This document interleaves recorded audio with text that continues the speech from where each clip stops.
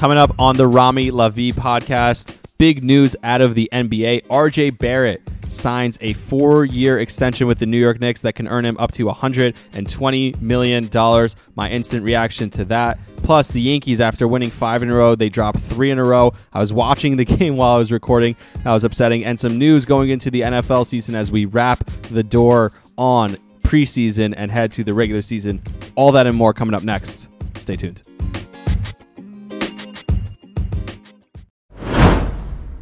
Today's episode is brought to you by BetterHelp. I often talk on this podcast about breaking the stigma surrounding mental health. So if you're feeling stressed, depressed, or just want to talk, today's sponsor, BetterHelp, is here to help you. BetterHelp connects you with a licensed, experienced therapist online, and you have access to over 20,000 different therapists that you may not have access to in your area. All you have to do is fill out a questionnaire, and 48 hours later, you're set up with a therapist that fits your needs. You can then schedule video or phone calls and have access to unlimited messages back and forth with your experienced therapist. You can also change to a new therapist at any time with no extra charge. I often talk on this podcast about how perspective is anything, and that's something I learned in therapy. I had terrible anxiety, and I learned about how changing your perspective can change the reality. So take charge of your mental health and join the over 2 million people who already use BetterHelp for therapy online today. And if you use my code, you can get an extra 10% off on your first month. So go to betterhelp.com/Rami for 10% off. That's BETTER help, HELP.com/Rami for 10% off your first month. Do it today.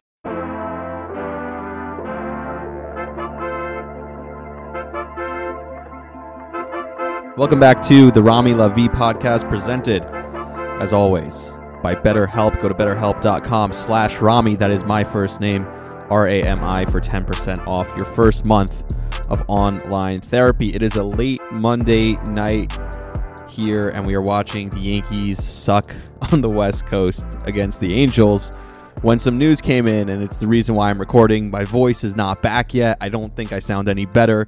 If anything, I sound worse.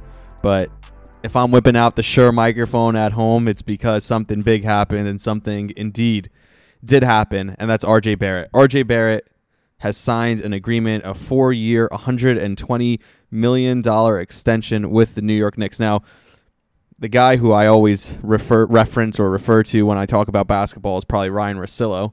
I refer to him when I talk about a lot of things, but basketball probably more than other things, because he always says when the deal first comes in, you have to wait for all the details to come trickling in, because they generally start to trickle in a little bit later. So it's up to $120 million. It's not exactly 4 years, $120 million. But the reason why I'm excited and why immediately I tweeted out, yes, sir, let's go, all that stuff, and I'm fired up about it when something weird was in the tweet that Woj put out, and we'll get to that in a minute, is because this just shows competence. The Knicks signed a guy who's 22 years old, who had a great year, who all signs are pointing towards him being at least a really, really good NBA player. And now something interesting just happened in the Yankee game. I had to look for a second. It looked like they had an inning-ending double play, and it looked like Gleyber Torres had stepped off the bag before he threw it to first. I was thinking that was a really nice turn by Gleyber. It was not, so there's a runner on second in the bottom of the 7th. And if you're listening to this, you already know what happened in the Yankee game, but that's weird. Bad job, Gleyber. Don't want to see that. Now Mike Trout is pitching, or is batting with a runner. He was batting with a runner on second and 2 outs, and he grounded out on 1 pitch to IKF. So, no harm. Where was I? RJ Barrett has shown that this team is competent. That's the bottom line. That they signed a guy who was their first-round pick from 2019, and they were able to sign him to an extension and not lose him. There's a certain deadline. He was eligible for extension. The 3 picks ahead of him in the draft, the 2 picks, I should say, Ja and Zion both signed. A bunch of guys elsewhere in that draft already signed the extension. It was time for the Knicks to sign RJ Barrett and make him a top priority. And here's the tweet from Woj before we get into anything else. New York Knicks guard RJ Barrett is finalizing a 4-year rookie extension that could be worth up to $120 million. His agent, Bill Duffy, and then told ESPN, complicating the franchise's offseason trade pursuit of Utah Jazz All-Star Donovan Mitchell. That was the big part that people look to. And when I sent the text to my dad saying, we got him, we got RJ, he looked at me and said, you're excited because we're not getting Mitchell now? And to that I say, no, this has nothing to do with Mitchell. And if you read Adam Schefter's full article, the first thing that he says is the most important thing in the article. Schefter writes, Barrett's deal ends a remarkable 23-year drought for the Knicks. He's the franchise's first draft pick to agree to a multi-year contract extension after his rookie deal since Charlie Ward in 1999, according to ESPN Stats and Information. That tells you that they went 23 years without making the guy the priority. RJ Barrett is the exact type of player who the Knicks lose with previous regimes. This regime prioritized keeping their own guy, keeping a guy that they have under control, and keeping it at a time where right now, yeah, it looks like a big deal. They're giving him $30+ million a year, true. But in a couple of years, I think after this season, the new TV deal comes in. And when the NBA new TV deal comes in, a guy like RJ Barrett, who what he projects to be doing, even what he did this past year, and what he averaged this past year, Barrett averaged 20 points, 5.8 rebounds, and 3 assists in his third season in the NBA. What he did this past year, guys who do that will be making significantly more, probably $50 million, if not more, after the new CBA and the new TV deals are signed. So the fact that the Knicks didn't let this linger and didn't let this turn into a story and got it done before training camp tells you that there's something very different happening about this Knicks front office. Now let's read further in the article. Barrett's one of 5 players in NBA history to amass 3,000 points, 1,000 rebounds, and 200 three-pointers before his 22nd birthday, joining Kobe Bryant, Luka Doncic, Kevin Durant, and LeBron James. Now, RJ did it on a terrible team, maybe you want to say, although last year they weren't that bad. But look at that list of names. Kobe Bryant, Luka Doncic, Kevin Durant, and LeBron James. Am I saying that RJ Barrett is going to be any of those guys? I'm not saying that. But just realize what you have. You have a 22-year-old kid, or not yet 22-year-old kid, who is this talented and this capable and has already proven to an extent that he could do it at the NBA level. The Knicks did include, and this is the part that gets a little sticky and the part that people are tending to focus on, and even it's such a weird tweet by Woj, if you ask me, that initial tweet, that the whole sentence, it's one long run-on sentence that's leading to the kind of the big punchline being that now they're out on Donovan Mitchell.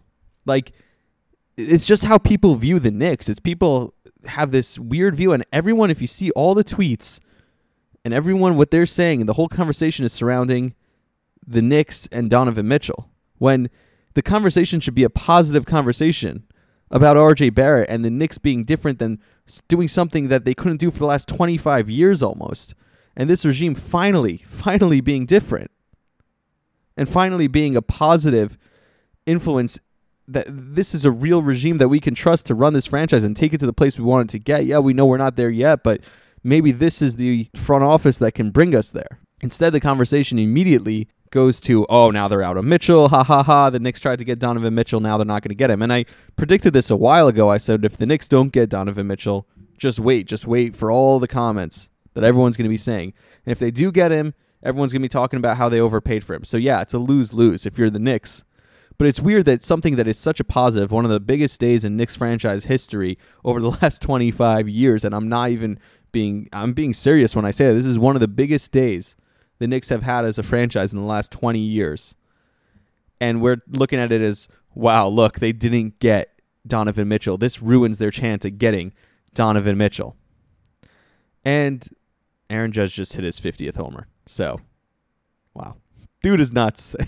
I mean, Yankees are down by 1 now, as hopefully by the time I finish recording this, maybe it won't be such a disappointing LA series for the Yankees or LA game, because that's what I was looking at. So Aaron Judge now 50 home runs through 129 games. Roger Maris in 1961 had 51 through 129 games. Yankees still trail by a run. We'll see what happens. Hey, they intentionally walked him twice already in this game.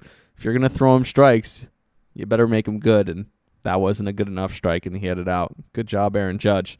I'm sorry I keep interrupting. I did this last time. I really should stop recording while I'm watching something else, but I guess this is more of like an interactive vibe. If you're listening to this and you already know what happened last night in the Yankee game as you're listening to this, well, you probably know that the Yankees either lost or they came back and won, but you definitely know that Aaron Judge has hit his 50th homer. But you get to hear my reaction, which is always fun. And don't worry, I'm not losing focus. The focus here is RJ Barrett. It's the reason I'm recording right now. Like I said, to twist a positive that is so positive in RJ Barrett into, wow, now they can't get Donovan Mitchell. They can still get Donovan Mitchell. And let me explain. So he goes on in the article and says, the Knicks did include Barrett in trade proposals for Mitchell, sources said, which is why the process to complete the extension extended several additional weeks because people were starting to wonder, and I know my guy Tommy Beer wrote in an article, why aren't the Knicks signing RJ Barrett yet? Why has this not happened yet? This should be the priority of the offseason. I think he wrote this article about a month back or so. So it says here that RJ Barrett was potentially in some offers for Donovan Mitchell, and that's why the deal had not been done yet, which is also kind of a good sign that it wasn't that they just were lagging on the deal for no reason. Barrett was a staple, as the article continues, of several different trade variations discussed, but hurdles remained on Monday about the total of unprotected first-round picks in the deal and the inclusion of Knicks guard Quentin Grimes, sources said. Now, if you've listened to me on this podcast, you know that the number one thing I wanted to protect as far as Knicks assets is Quentin Grimes. I care more than almost anything else that the Knicks have to offer. I care that they don't give up Quentin Grimes. It's just been a pet peeve of mine. I think this kid is special. He plays defense. To me, he reminds me, or his ability, his potential could be that of a guy like Klay Thompson. And when you look at Danny Ainge doesn't lose trades. He hasn't lost a lot of trades in his history. If you look back at all the trades he's made, he's not going to start now. So if there's a guy that Danny Ainge has circled and said, I want that guy more than anyone else, and in this case it is Quentin Grimes, that's the guy that if you're the Knicks, you say, okay, keep him away. This is the guy that we make sure that we hold on to more than anyone else because of that. The article continues. Nevertheless, the Jazz greatly valued Barrett as part of any Mitchell deal with New York, and a deal without him would require the Knicks to relinquish far more draft assets than they've shown a willingness to do, sources said. So the point is, if they're being iffy about Quentin Grimes and other unprotected first-round draft picks, that's with Barrett in a deal. Can you imagine how much they're going to have to give up without Barrett? Yeah, but you also get to keep Barrett. Once the Knicks committed to Barrett's extension, management became resigned to the fact that there's a much more difficult path to an offseason deal to acquire Mitchell. Nevertheless, neither Utah or New York is ruling out restarting the talks before the start of training camps in late September, sources said. So basically the point is that this doesn't end any talks between the Knicks and the Jazz. They still remain in talks, and it just means that RJ Barrett will not be in a deal for Donovan Mitchell. And that is something that if you're a Knicks fan, you should be happy about. And you probably didn't want RJ Barrett to be the centerpiece of a deal anyway.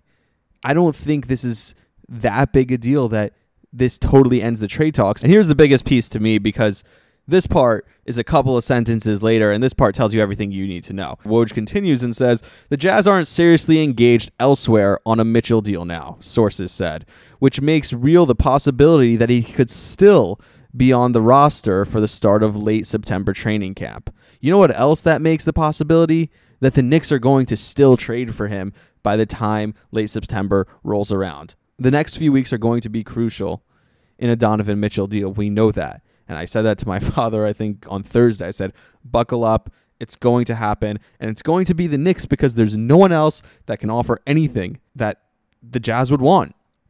And yeah, they wanted RJ Barrett and they have other demands, but that didn't happen. And the part of the article that was also key is Woj pointed this out, and he said this on Twitter too. Leon Rose gave Danny Ainge a deadline, said, if you don't come to me with a better deal, I'm going to sign RJ Barrett by Monday night.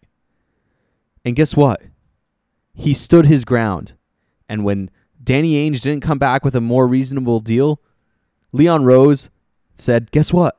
I'm signing RJ Barrett. I'm signing my all-star, or not yet all-star, but could be potential all-star, who's 22 years old, to an extension because you're not willing to negotiate in good faith.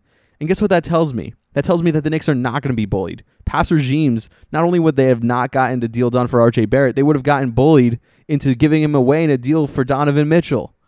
Leon Rose is trying to tell us this is a new world order in New York City. This is a new world order at Madison Square Garden for the Knicks. That is huge if you're a Knicks fan. It's not just that they signed RJ Barrett and he's the first guy in 23 years, the first draft pick to sign. It's that we're not getting pushed around anymore. We're not jumping at the first thing that comes our way, the first potential opportunity.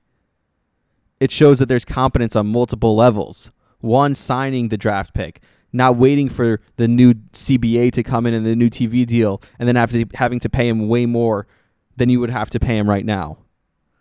Not having contract negotiations linger during a season or a training camp even. That's the first competence.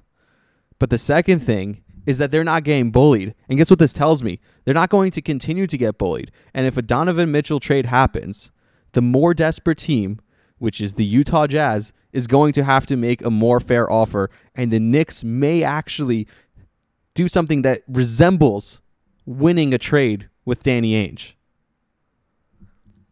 The Jazz desperately want to get rid of Donovan Mitchell before the season starts. If they want to be in the lottery for Wembanyama when the season comes to an end, if they want to really tank, he's the first overall pick or the projected first overall pick in next year's draft. If they really want to tank, they're going to need Donovan Mitchell to not be on this roster. Donovan Mitchell is too good a player to be on a tanking roster. He'll win you a couple of games alone. And if they're serious about tanking, they're going to need to trade him this offseason. And that probably means in the next month or so. And guess what else that means? That means that they're going to have to find a trade partner. And we already know they're not trading him to Miami. They don't want to pick up Duncan Robinson's huge contract. They don't want a deal centered around Tyler Hero. The Cavs are out. Everyone's out. It's the Knicks and the Jazz. And if Danny Ainge is so stubborn that he's not willing to make a deal with the Knicks, just because he's not willing to make a deal with the Knicks and he takes less from another team, then I can't help you. But what we've seen so far is the Knicks are not just going to cave to Danny Ainge. They're not just going to give in. And Leon Rose has stood his ground, and he's proven that he has a backbone, and he has competence, and he knows what he's doing. He has a goal, and he wants to run this team the right way. And that's something we couldn't have said in a long, long time about the Knicks. Now, how do I know that the Jazz are definitely trying to tank? Now, I don't know that. You're right. But one move definitely shows me that they're probably trying to tank. And that was a move that came in late last week, and that's the Pat Beverly trade. And there's a lot of levels to the Pat Beverly trade. Obviously, there's the Lakers side of it, which is fun. But look, you don't give away quality pieces on your team right now, like Pat Beverly, whether you like him or not. You don't give that guy away who you just traded for in the Minnesota deal if you're not trying to tank. The Jazz don't want to win right now. They want Mitchell off their roster. They can't have him on their roster and tank. It's just not possible. He's too good a player. So I do think a Knicks deal will get done. And I think the Jazz are showing their hand. And I think Leon Rose is playing this perfectly, honestly. As far as Pat Bev and the Lakers side, I mean, this is just so funny. Pat Bev has had beef with Russell Westbrook. Pat Bev has had beef with LeBron James. He's had beef with everyone. But LeBron James is running this franchise, and he's basically saying, look, I'm staying. I signed the extra year or 2 years. He obviously has the opt-out in between. I can come back. I'll set records in a Laker uniform. I'll put butts in seats. I'll sell tickets. I'll sell jerseys, sell merch, all that stuff for you. All I'm asking is you run the things the way I want to run things. And guess how he wants to run things? He wants to run things with as many veterans as possible and just in the worst possible way. So sign Carmelo Anthony if you're the Lakers. Maybe go see what Lou Williams is up to. I don't know. Find anyone who could play. Maybe see if Kevin Garnett wants to come back. Paul Pierce, why not? Get him too. So all these things that we're seeing, LeBron James is stubborn. He wants to do it his way. And he's probably going to handicap this franchise to the point that he's going to make them make some dumb trade that includes the 2027 first-round draft pick, which is the only draft pick they have available to trade, or only first-rounder they have available to trade for something stupid so that they could get something else. And again, just run this franchise and organization straight into the ground. It's kind of funny. It's like a train wreck. You can't wait to watch it. I hope we get to watch even more. I hope they get to do more dumb things. It also tells you that they were serious about trying to sign or trade for at least Kyrie Irving. So the LeBron-Kyrie reunion, which I'd pay to watch still, was real. And we'll see where that picks up. If Kevin Durant changes his mind, like I said on last episode, KD changes his mind again in the next couple of weeks or even a couple of months into the season, depending on how the season starts off, then maybe there's still a deal that could send Kyrie Irving to the Lakers, which would be fun. But I think the reason they waited and got Pat Bev afterwards was because they truly wanted Kyrie Irving. That's what that tells me. But still kind of funny. This whole thing is kind of funny to me. Anyway, that's all I got on the NBA. I think there's not much else that's going on. It's like there was a huge pause that happened in the NBA offseason when KD requested a trade. It was kind of like the baseball offseason that once we had the lockout, once that happened, nothing really went back to normal. So it's kind of going to be, we'll see what happens once training camp starts up. It's going to be interesting. There's a lot of storylines to look at. We had a lot of fun talking about KD the whole offseason, but nothing really happened there. It's going to be a storyline we're going to have to continue following throughout the season. But the Pat Bev trade and the Lakers, that's another thing that we get to follow this season. It's going to be more fun for two teams that are probably not even going to make the finals with the Lakers and the Nets. But who knows what could happen with the Nets? At least they have the talent to do it.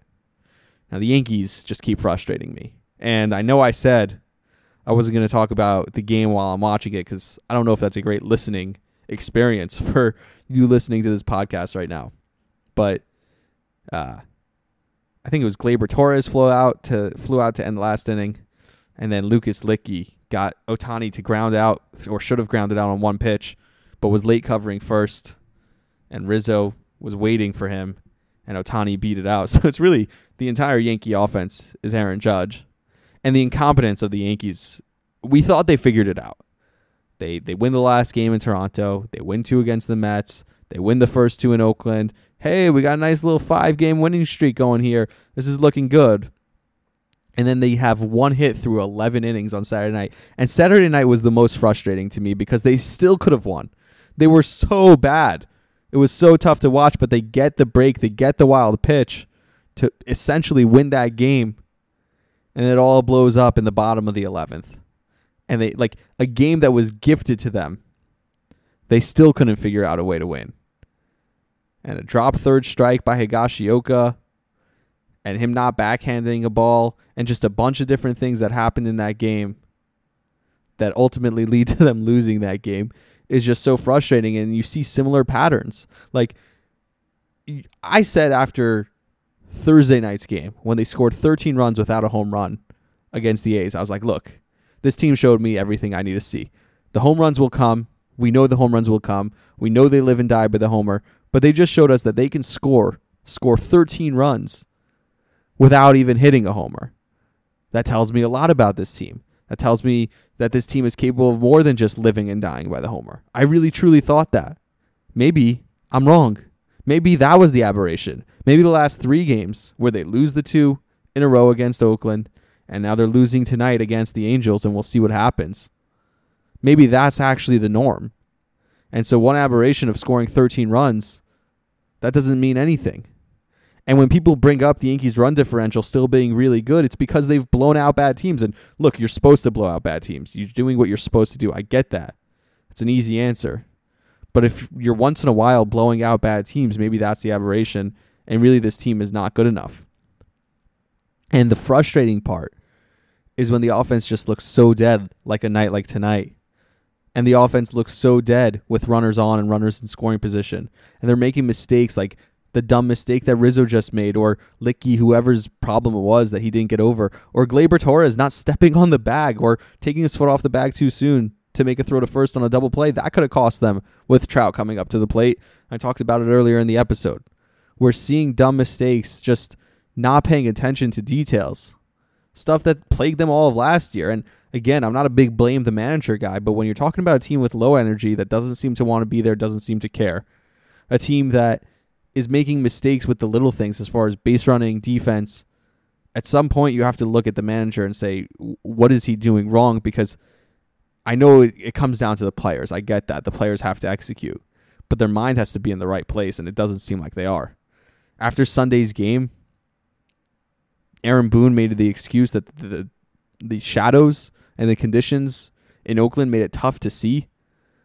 Yeah, the other teams who are facing that same pitcher in Oakland, the pitcher who has a 6 ERA on the year, didn't seem to have a problem with the shadows. How is that possible that the Yankees are only getting a few hits against this guy? And by the way, that mentality of excuses, making excuses, there's a trickle-down effect to that. I always talk that, I thought Boone was a good guy. He sounds like a good guy. He knows a lot of baseball. My biggest issue with him always has been he doesn't hold guys accountable, and it's not his style. He's not Joe Girardi. He's a player's manager. That's what they call him. He's not going to yell and scream at guys, especially not in the media or in the public. At some point, though, these guys have to be accountable, and when your manager is making an excuse for you like shadows, then a guy like Garrett Cole, when he comes out and says the start of the game was delayed by 4 minutes because the ceremonial first pitch went a little bit too long, how could you blame him? His manager's doing the same thing. Adam Wainwright said something so interesting. He was mic'd up during his warm-ups for what was a fascinating baseball game on Sunday night, a Sunday night baseball game between the Braves and the Cardinals. And Adam Wainwright said something super interesting. They asked him if he has the same routine that he's had his entire career. And he said, routine, yes, but I'm not a creature of habit. Don't let it become superstition. Yes, we like to do the same thing as athletes. We like to do the same thing over and over again. And the routine is important. But don't let it become a superstition, because then sometimes things are going to be a little off. And if it's a little off, that's okay. If they told me right now, is what he said, that I only had 8 pitches to get loose and get in the game, I'd be able to do that too, because you have to be able to adapt, because you never know what's going to be thrown your way. That is a guy who's a competitor. That's a guy who's a champion, a guy who's been in this league for 20 years and has done it at a high level the entire time and continues to do it at a high level. But if your manager is making excuses for you and he's telling you that, nah, you don't have to be that good, then what do you expect the team to do? Garrett Cole should listen to that. A guy like Frankie Montas, who, my God, this is the guy we traded for. And every time so far, since his first start back, or his first start with the team, I should say, it's been excuse after excuse for this guy. Enough is enough, right? Like, when are we going to start holding this guy accountable? This is the guy we traded for. It's just not good right now. And I know it's only 4 runs in 6 innings. That's not good enough. If you're Frankie Montas, that's not the guy we traded for. That's not the guy who we expected. Just because he had a couple of good starts so far, a couple of not terrible starts so far. He's been really shaky at best, even in the games where he doesn't give up a ton of runs. I pointed this out. How many 1, 2, 3 innings does he have? I think he has 7 in a total of 25 innings right now, which means most innings he's dealing with trouble the vast majority of times. And guess what? When the stakes get heightened and the pressure's on in the postseason, if you're constantly putting runners on base and you're constantly dealing with trouble, the higher the likelihood that those guys are going to come around and score. So this is the guy we're relying on. Domingo Germán has looked like the best Yankee pitcher over the last month. It's insane. Outside of course, Jordan Montgomery, who's been the best Yankee pitcher, only he's not on the staff, which still boggles my mind. One positive, we have a couple of false or phantom IL situations going on. One of them being Nestor Cortez, who's been the Yankees' most consistent starter all year, but he's pitched more innings than he's ever pitched in his professional career, or even non-professional career. It's most innings he's pitched in a season. So he was put on the IL, and the Yankees basically all but said that it's just to get him some rest. Another guy who just needed to get right was Clay Holmes, and they put him on the IL, and he came back tonight, and he looked really good. Got the double play, then had to go back on the field after the double play was called back, and he was able to get Trout out on 1 pitch. So he looks good. He had the ground ball working, so he worked a nice 7th. So if he could be back and he could be the closer, that would be great. And I think this is an interesting opportunity for Clay Holmes, because here's an opportunity for him to actually take full command of the closer job again. And the reason I say that is because Aroldis Chapman is out again with a really weird injury where he has an infection from a tattoo that he got on his leg. A midseason tattoo led to an infection, and he's on the IL. And if you look at Aroldis Chapman and the contract that he got with the New York Yankees, might be one of the worst contracts the Yankees have ever given anyone in the history of the franchise, or at least in the last 25 years. You think about the injuries he's had, the inconsistencies he's had. He's lost the closer job multiple times, whether it was to Clay Holmes this year or Jonathan Loizaga at times or even Zach Britton. He's been constantly unreliable. And in the two biggest spots, he's given up 2 season-ending hits, 2 season-ending home runs in the last few years as a Yankee. And so you think about that. That is one of the worst contracts. So Clay Holmes can take advantage of this opportunity of Chapman being out and can really take a chokehold on the closer role. I'd love to see that. And I hope Clay Holmes is back. That's all I'm going to talk about the Yankees. I guess I'll watch this top of the 9th inning and see if they do lose this game. And maybe at the end of the episode, I will tell you that they won or lost. You'll know by the time you hear this anyway. I did want to talk about some football stuff before we get into the beginning of the NFL season. And just before I do that, so coming up, I mentioned a couple times I'm going to do the fantasy football preview. That's still the case. I'm going to do a fantasy football preview podcast. I'll do that this week, so that's coming up. I'm looking forward to that, but you should be looking out for that. I'm also going to do an NFL preview before Thursday night next week, which is the start of the NFL season, is next Thursday night. I believe that is September 9th, I want to say. It's September 8th, I think. It should be September 8th is the start of the NFL season, so I will do a full preview of the NFL season prior to that, as well as the full fantasy preview, which should be coming out this week. I do have my final fantasy draft, my auction draft on Thursday night, so I might even do it ahead of that. I'm not scared of those guys. Maybe I'll do it Thursday night, though. Or now that this episode is coming out Tuesday, maybe I'll do Tuesday, Thursday, and that episode will come out Thursday morning. So just look out for that episode as we do get ready for football. But a couple other notes on the football season, and one from my New York Jets, or a few from my New York Jets. First of all, Ahmad Sauce Gardner. So Ahmad, or Sauce Gardner as you know him, today he just signed a deal with Buffalo Wild Wings. He's going to have his own line of sauce called the Sauce, which is awesome. And people are starting to realize that this guy might actually be special. And look, Darrelle Revis is my favorite Jet of all time. If you know me, you know that by now. So when I come out and say that Sauce is really special and could be Revis-like, that's not just me throwing that out there. That could be really, really special. And I mean it. And I mean that really coming from me especially is what I'm saying, is that it means a lot. And this guy, though, I love the attitude that this team has. I love that they've all said we're not willing to call him Sauce. He's Ahmad until he earns the nickname Sauce. He said that so far. All his coaches, Saleh, all his teammates, you hear interviews with CJ Uzomah, they're like, when people are like, what do you think of Sauce Gardner? They go, you mean Ahmad? He's Ahmad for now. And he's trying to earn Sauce. And he knows, he said, I like that I needed to earn the starting corner position. He's the best corner this team has had since prime Darrelle Revis, and I don't mean the second time around when he was trash. I mean the first time they had Revis before they traded him to the Bucks. That's how good of a corner he is. He's the best corner the Jets have had since that point. And still they weren't willing to give him the corner position. They said he's going to have to earn it. And he said afterwards, I like that I had to earn it. I want to earn everything. I don't deserve anything. I want to work for it. That's awesome. And boy, did he earn it.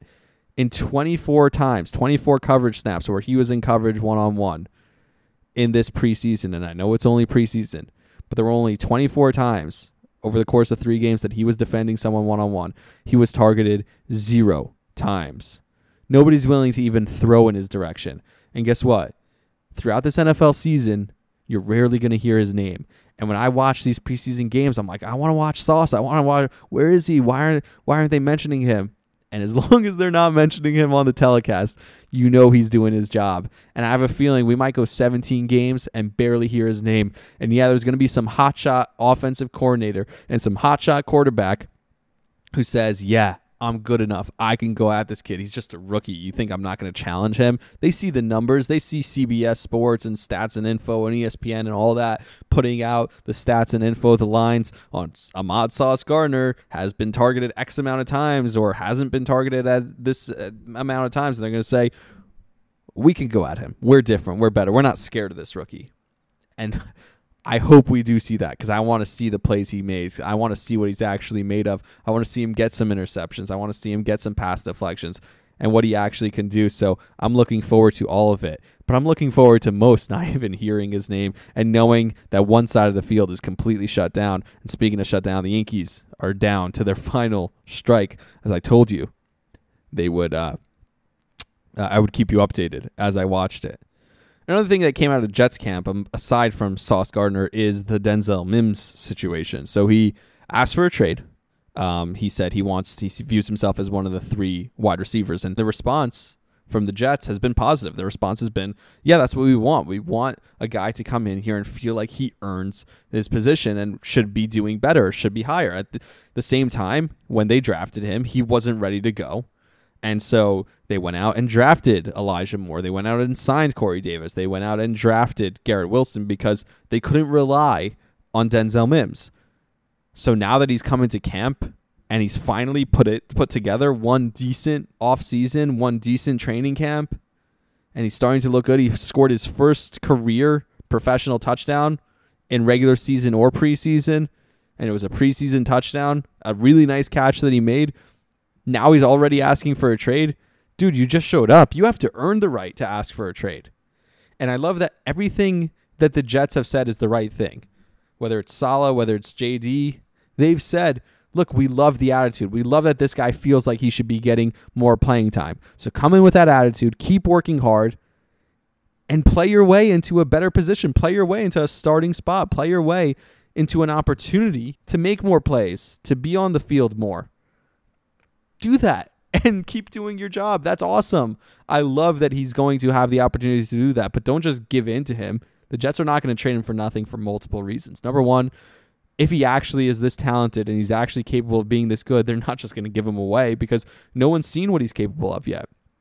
And number two, there's a big question mark around the 2020 draft, and most of it has gone really poorly for Joe Douglas. He needs at least Denzel Mims to be the saving grace of that draft. And if Denzel Mims finally pans out to be the guy, and something interesting, I saw that the Panthers were a team that really were trying to get Denzel Mims, and they just traded for a different wide receiver. So maybe that tells you where the Jets are standing, that they're not just going to give away Denzel Mims. And if you want to be that guy, you want to be a guy who can demand a trade, like I said, you have to earn it. So go out there, ball out, prove your time, and maybe, who knows, maybe you get, if Corey Davis starts dropping some passes, you get on the field. Wide receivers get mixed in and out a lot. You know, a guy gets banged up on one play. Maybe there's an injury. You could get in the mix. You could start getting out there as a top wide receiver. If they run some 4 receiver sets, you could get out there as the 4th wide receiver. It's not the worst thing in the world that you have a guy who's hungry sitting on the bench. Probably right now on the depth chart, he's the 5th wide receiver behind Moore, behind Wilson, behind Barrios, behind Davis. But maybe he can move up if he continues to play the way he does and he has this attitude and he feels like he's actually better and he's actually the real deal. Last thing with the Jets, they released Chris Streveler. And if you were watching the preseason, which many of you I know were not, but I was, you know that Chris Streveler led them to 3 consecutive game-winning drives, and I think in 3 preseason games he's thrown like 270 yards with 5 touchdowns and a pick, and he's been awesome. He has a cool beard. He runs around a lot. He's doesn't look like a football player when he's not in a football uniform. He's a little Tim Tebow-ish, and he's been awesome, and he's been so much fun to watch, and he's been just really cool, and all the Jets players chanting his name and all that stuff is great. I love it. It's really cool. It's great that this guy is in there. But let's be honest. Let's be real about what we're talking about here. We're watching a guy who's dominating against practice squad players. Yes, he has the poise to stand in there, and maybe he gets that from, I think he was in the CFL, which is where he played college, Canadian football or whatever it is. So he has the ability to play football at a somewhat professional level and has the poise to play quarterback in the NFL, as Waldo Cabrera just gave a ball a ride and Mike Trout ran it down to end the game. Cabrera kind of pimped that a little bit where he dropped the bat as if he was going to, maybe it was going to go out, maybe he thought it was off the wall, I'm not sure, but The Yankees do lose. They fall in Anaheim in Game 1 of the series. This is not good. 3 in a row on this West Coast trip where you had to win, realistically, 5 or 6 out of the 7. And Cabrera kind of pimped that and then started running hard because he realized that wasn't going to go out. And then Trout did ultimately run it down. And maybe if that's not Mike Trout in center, that does fall down for a hit. I don't know. Well, not good. Really, really not good for the Yankees. But the Chris Streveler situation, back to my Jets, because I don't want to get all out of whack. We talked about the Yankees already and how disappointing they are. Chris Streveler was playing against guys who are all going to be cut within the next couple of days if they haven't been cut already. That's the honest truth. And so, as much as it sucks, as much as a good story would have been to have him on the roster and to see what he's able to do, and as much as maybe the Jets will get negative press for this, and maybe, who knows, maybe someone picks him up and his talent and his poise in the pocket in big situations can actually translate. I don't think it will. Maybe it will. Maybe I'm wrong. But honestly, he wasn't the savior. Like I said, it's a fun story. But this franchise, the future and the hopes of the franchise are on Zach Wilson. Not Mike White. We wanted that to be real. It wasn't. It's not Joe Flacco, no matter what he does in the first couple of games. The future of this organization relies on Zach Wilson. And if he's not the guy, we have to do it all over again. And that's a sad reality. And Chris Streveler was a fun dream, and it was fun while it lasted for one preseason. But that's all it is. It's preseason. It's meaningless. The season starts next week, and that's when it gets real. And that's when we can actually start talking about things. And if they start winning games, then we could start getting excited. Right now, don't get blinded by these storylines that come at you. Speaking of storylines, Jimmy Garoppolo is going to create a lot of storylines in San Francisco. And I'm not in San Francisco, but I can imagine what people are saying out there. So they signed Jimmy G to a deal when a lot of people thought they were just going to release him because they couldn't have him in the quarterback room with Trey Lance, because they were like, no, it's just not good for Trey Lance to have a guy who's been proven that he is a successful quarterback. You can't. How do you have him in the room with Trey Lance at the same time, right? Well, look at this. Jimmy Garoppolo, no matter what you want to say about him, when he's on the field for the San Francisco 49ers, they win. And when he's not on the field, they don't win. And whatever you say about Trey Lance and how much they trust Trey Lance and how they're giving him the keys to the franchise, and even in the statement they put out there where they said, we're re-signing Jimmy G, and Trey Lance is the starter and Jimmy G knows that. You don't give Jimmy G this kind of money if you're so certain that Trey Lance is the guy. I don't know how much they're telling us the truth when they say, oh no, this is Trey Lance's team. No, Trey Lance is the guy. I'm not so sure that they really mean that. And so we'll see what happens here. But that's going to be an interesting storyline to follow. Maybe they're just going to trade him. I don't think you trade a guy right after you give him a contract like that. So that's going to be interesting to see. Maybe it means nothing. Maybe they really just do want a veteran quarterback presence to be a backup and to be in the room with Trey Lance. But I don't get that. That doesn't make so much sense to me. I don't know how much they love Trey Lance as much as he's getting fantasy hub and fantasy buzz and all that stuff. Another couple of quarterbacks that this is a big season for them. And we're going to talk about this on the NFL preview podcast that I do, but I just wanted to talk about it because I thought about it, so why not? One of them is Tua Tagovailoa. Everyone's already laughing. Tua time. Look at that. Tua. It's so funny. Look, he just got his best receiver he's ever had. Devontae Parker, I just heard this. He gets less separation than any other wide receiver in the league during his time in the league. Like, he is not good at getting separation. I think Tyreek Hill gets more separation than any other receiver. So that's good for Tua.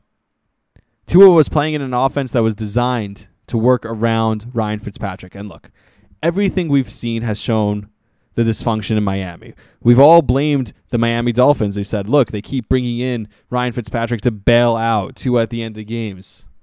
That's on the Dolphins. Look at the incompetence. They get rid of a coach who we thought was a really good coach, right? We thought he was a really good head coach, and they just get rid of him.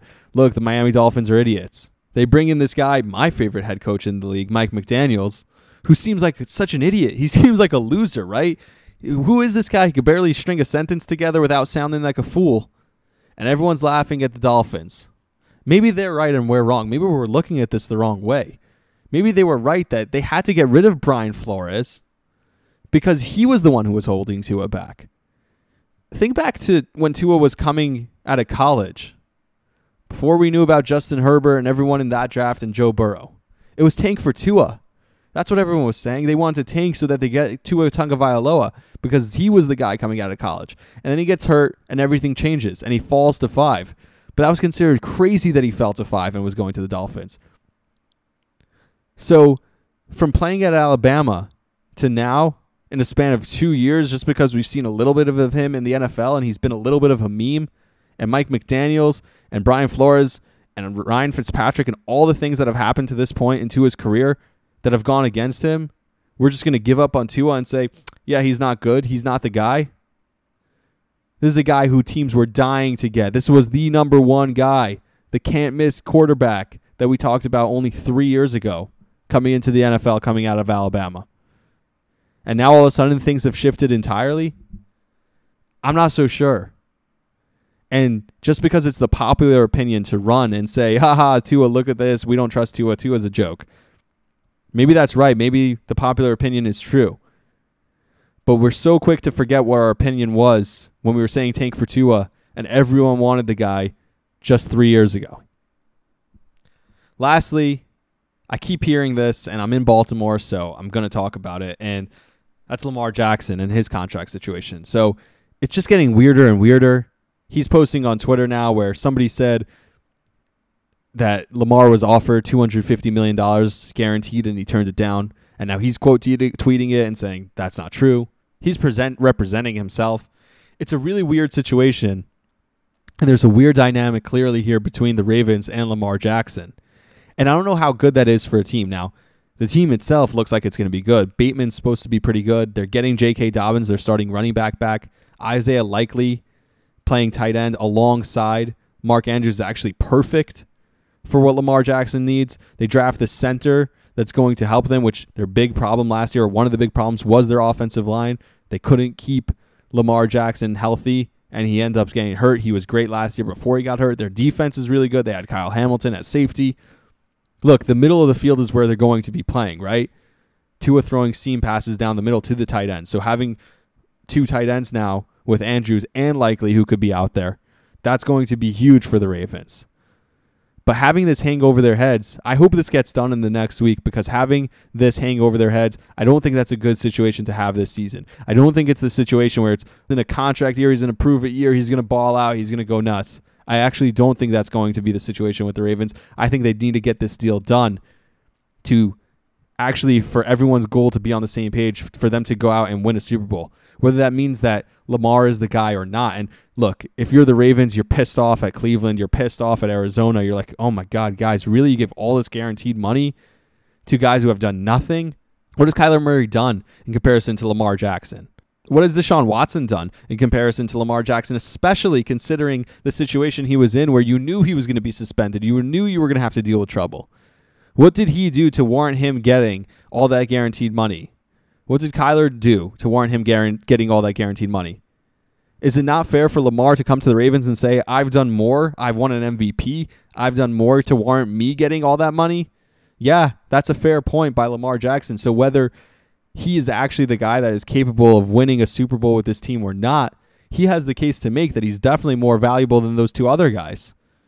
Whether you think Deshaun Watson is a better quarterback or not, whether you think Kyler Murray is a better quarterback or not, which I don't think many are making the case of the latter. Maybe people are making the case of Deshaun Watson.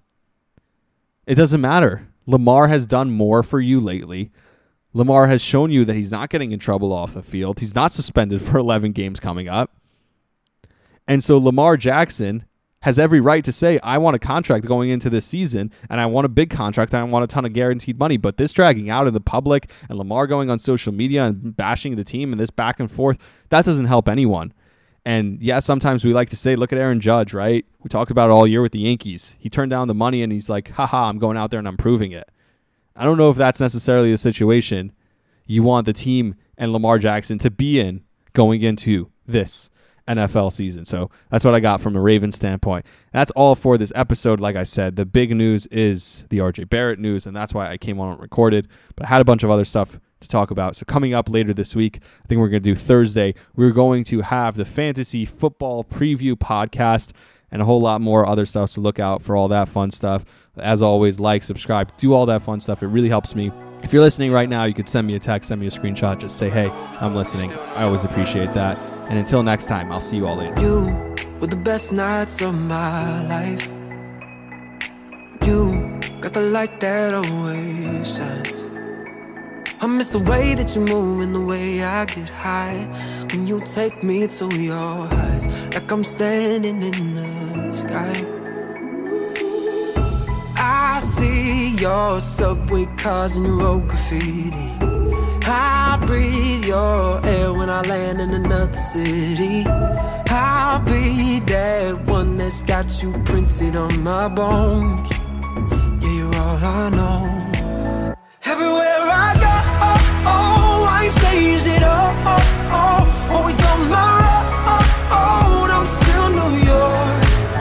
You're the only that I'll ever know. My concrete walls, I'm still New York. I'm still New York. Oh, I'm still New York. Yeah. And I wanna drive down Riverside, see the birds flying on the High Line. With the sidewalks burning, we pray for rain in July. I want the Yankees 99, and the Knicks on a sold out night. When the curtains close and the Broadway streets are alive. Hey. I need your heartbeat close, don't you ever leave me. And I breathe your air when I land in another city. And I'll be that one that's got you printed on my bones. Yeah, you're all I know. Everywhere I go, I ain't changed it all. Always on my road, I'm still New York. You're the only that I'll ever know. My concrete walls, I'm still New York.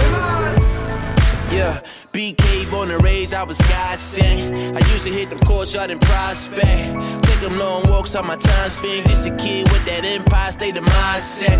Kick flipping off a blind deck, dipping from the New York City's finest. Yeah, said I've been up on my New York shit. Walking down the block with my New York bitch. I can never leave my city, ain't nothing like it. Even if I do though, I can never hide it. Top down on the west side when I'm driving. East side be the only side that I'm riding. I'm still New York. I'm still New York. I'm still New York. And I'm still New York. I'm still New York. I'm still New York. No. And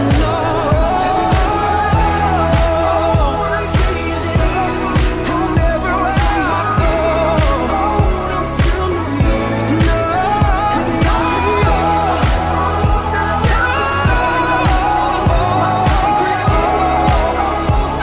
New York. No. I'm still New York. And everywhere I go, I ain't changed it all. No. I ain't changed it all. I'm still New York.